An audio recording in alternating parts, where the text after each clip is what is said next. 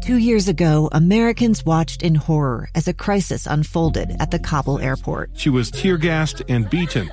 Images of thousands desperate to escape Taliban oppression filled our news feeds. More than 80,000 Afghans made it to America. But the story didn't end there. It was very cold. There was no power, no heat. Who would help our newest neighbors? I'm Andrea Smartin. In Stranger Becomes Neighbor, you'll hear the stories of some remarkable refugees who left their homes and their dreams behind, only to start over from zero. Their only possession was 3 blankets. And you'll meet Americans who stepped up to help them. You want me to come when you deliver your baby. What can one person do in the face of an international disaster decades in the making? That's Stranger Becomes Neighbor. Find us at kslpodcast.com. Follow us on Apple Podcasts or anywhere else you listen. Welcome back to Live Mike. I am very much looking forward to this next conversation. I am in a moment going to be joined by a 9th grade student at West High School, Eric Liu. There was a contest, an essay contest, hosted by the Boston Globe Foundation.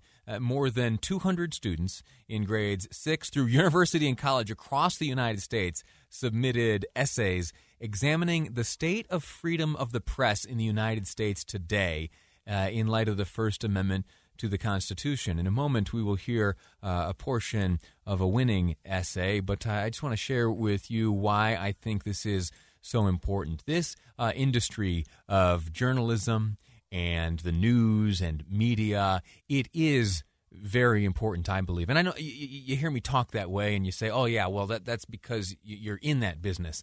In this business, out of this business, I do believe that we, in media, in the news specifically, and in the news, in the true sense of the news, things happen in the community. We do what we can to bring you that information. I believe that work is valuable. You know, you and I, sure, we have the ability to learn from lawmakers and from business leaders and from the police. We can call their offices on our own. But if you have an ally in that effort, in a good, fair, reliable news outlet, I believe democracy thrives, and I believe that we are able to live our lives all the better. All right, so that's very flowery talk. Me patting my industry on the back. Let's welcome to the program Eric Liu. Eric, how are you? Hi, I'm great. Thanks for having me. Hey, let me thank you for taking a break from schooling today. You are a Salt Lake City School District student. You guys are all learning at home. How's that gone for you thus far? It's been going great. I mean, it's definitely a little disorienting because, this is something that's never happened before. I mean, we've never had to learn online, but I think it's pretty good so far. What class am I taking you out of right now? Sorry? What class? If you and I weren't chatting here on the radio right now, what class would you be in at this moment? I would be in my computer science class. Oh, well, shoot. Computer science is very important. All right, so we'll get through this quickly. We got to get you back to class. You wrote an essay. And first, let me ask you before, time is tight, so I can't have you read the whole essay, but in a moment I'll ask you to read what I think are 2 just beautiful paragraphs, the last 2. But let me ask you, why did you write this essay?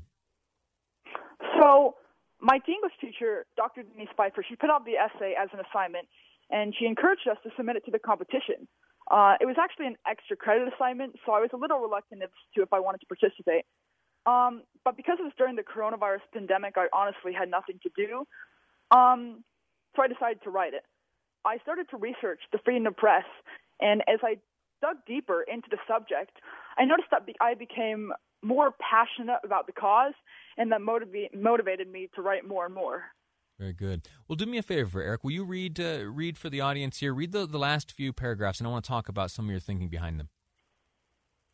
All right. Although guaranteed by the Constitution, the right to a free press is in jeopardy, as the press is attacked every day. Those empowered denounce journalists for seeking truth and exposing fraudulence. These demonizations of the media covertly chip off our freedoms ensured by the Founding Fathers. However, it is fair to acknowledge that not all media is accurate, and not all media is created to honor our democracy. The acts of biased journalism have been promoted by leaders as they can serve as pawns for political leverage. To come to a truly bipartisan press, Americans and news outlets must promote the reality that news is meant to inform, not sensationalize. We, as Americans, should judge the press from an independent standpoint. The press does not serve as an adversary, nor does it serve as an ally. It serves as an asset.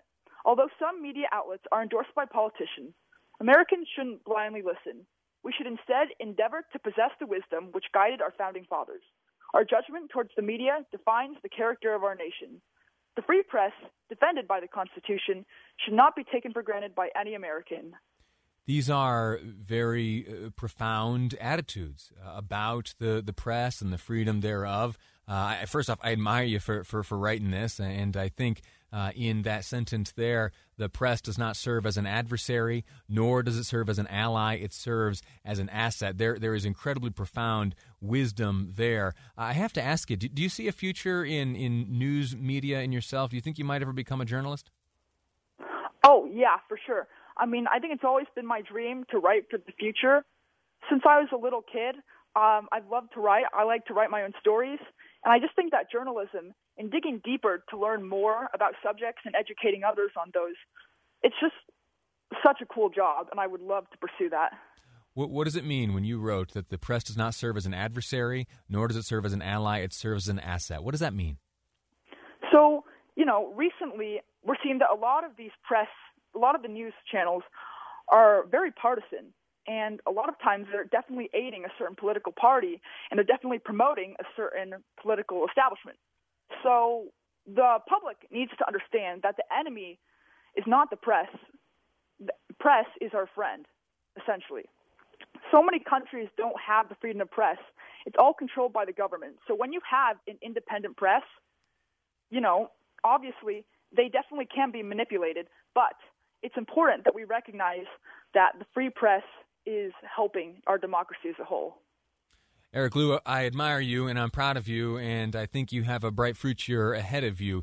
You submitted this essay to a national student essay competition funded by the McCarthy Family Foundation, co-sponsored by the Boston Globe and Westminster College here in Utah.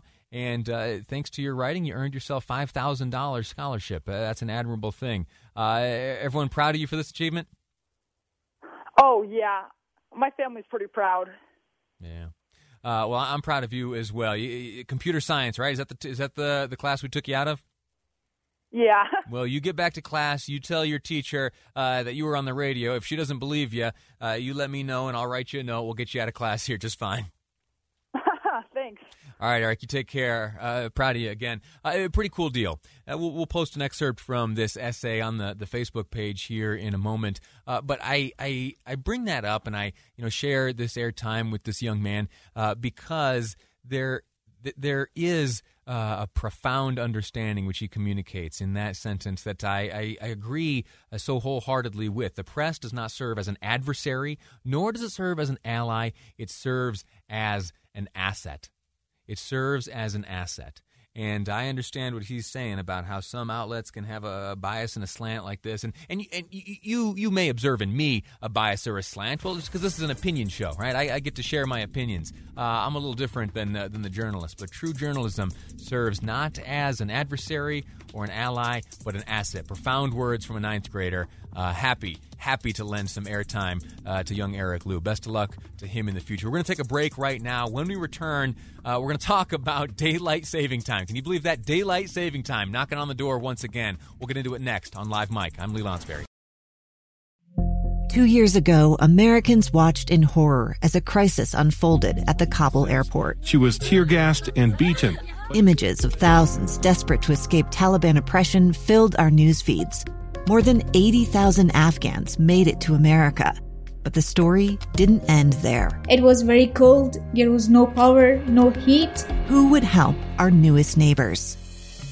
I'm Andrea Smartin. In Stranger Becomes Neighbor, you'll hear the stories of some remarkable refugees who left their homes and their dreams behind, only to start over from zero. Their only possession was 3 blankets. And you'll meet Americans who stepped up to help them. You want me to come when you deliver your baby. What can one person do in the face of an international disaster decades in the making?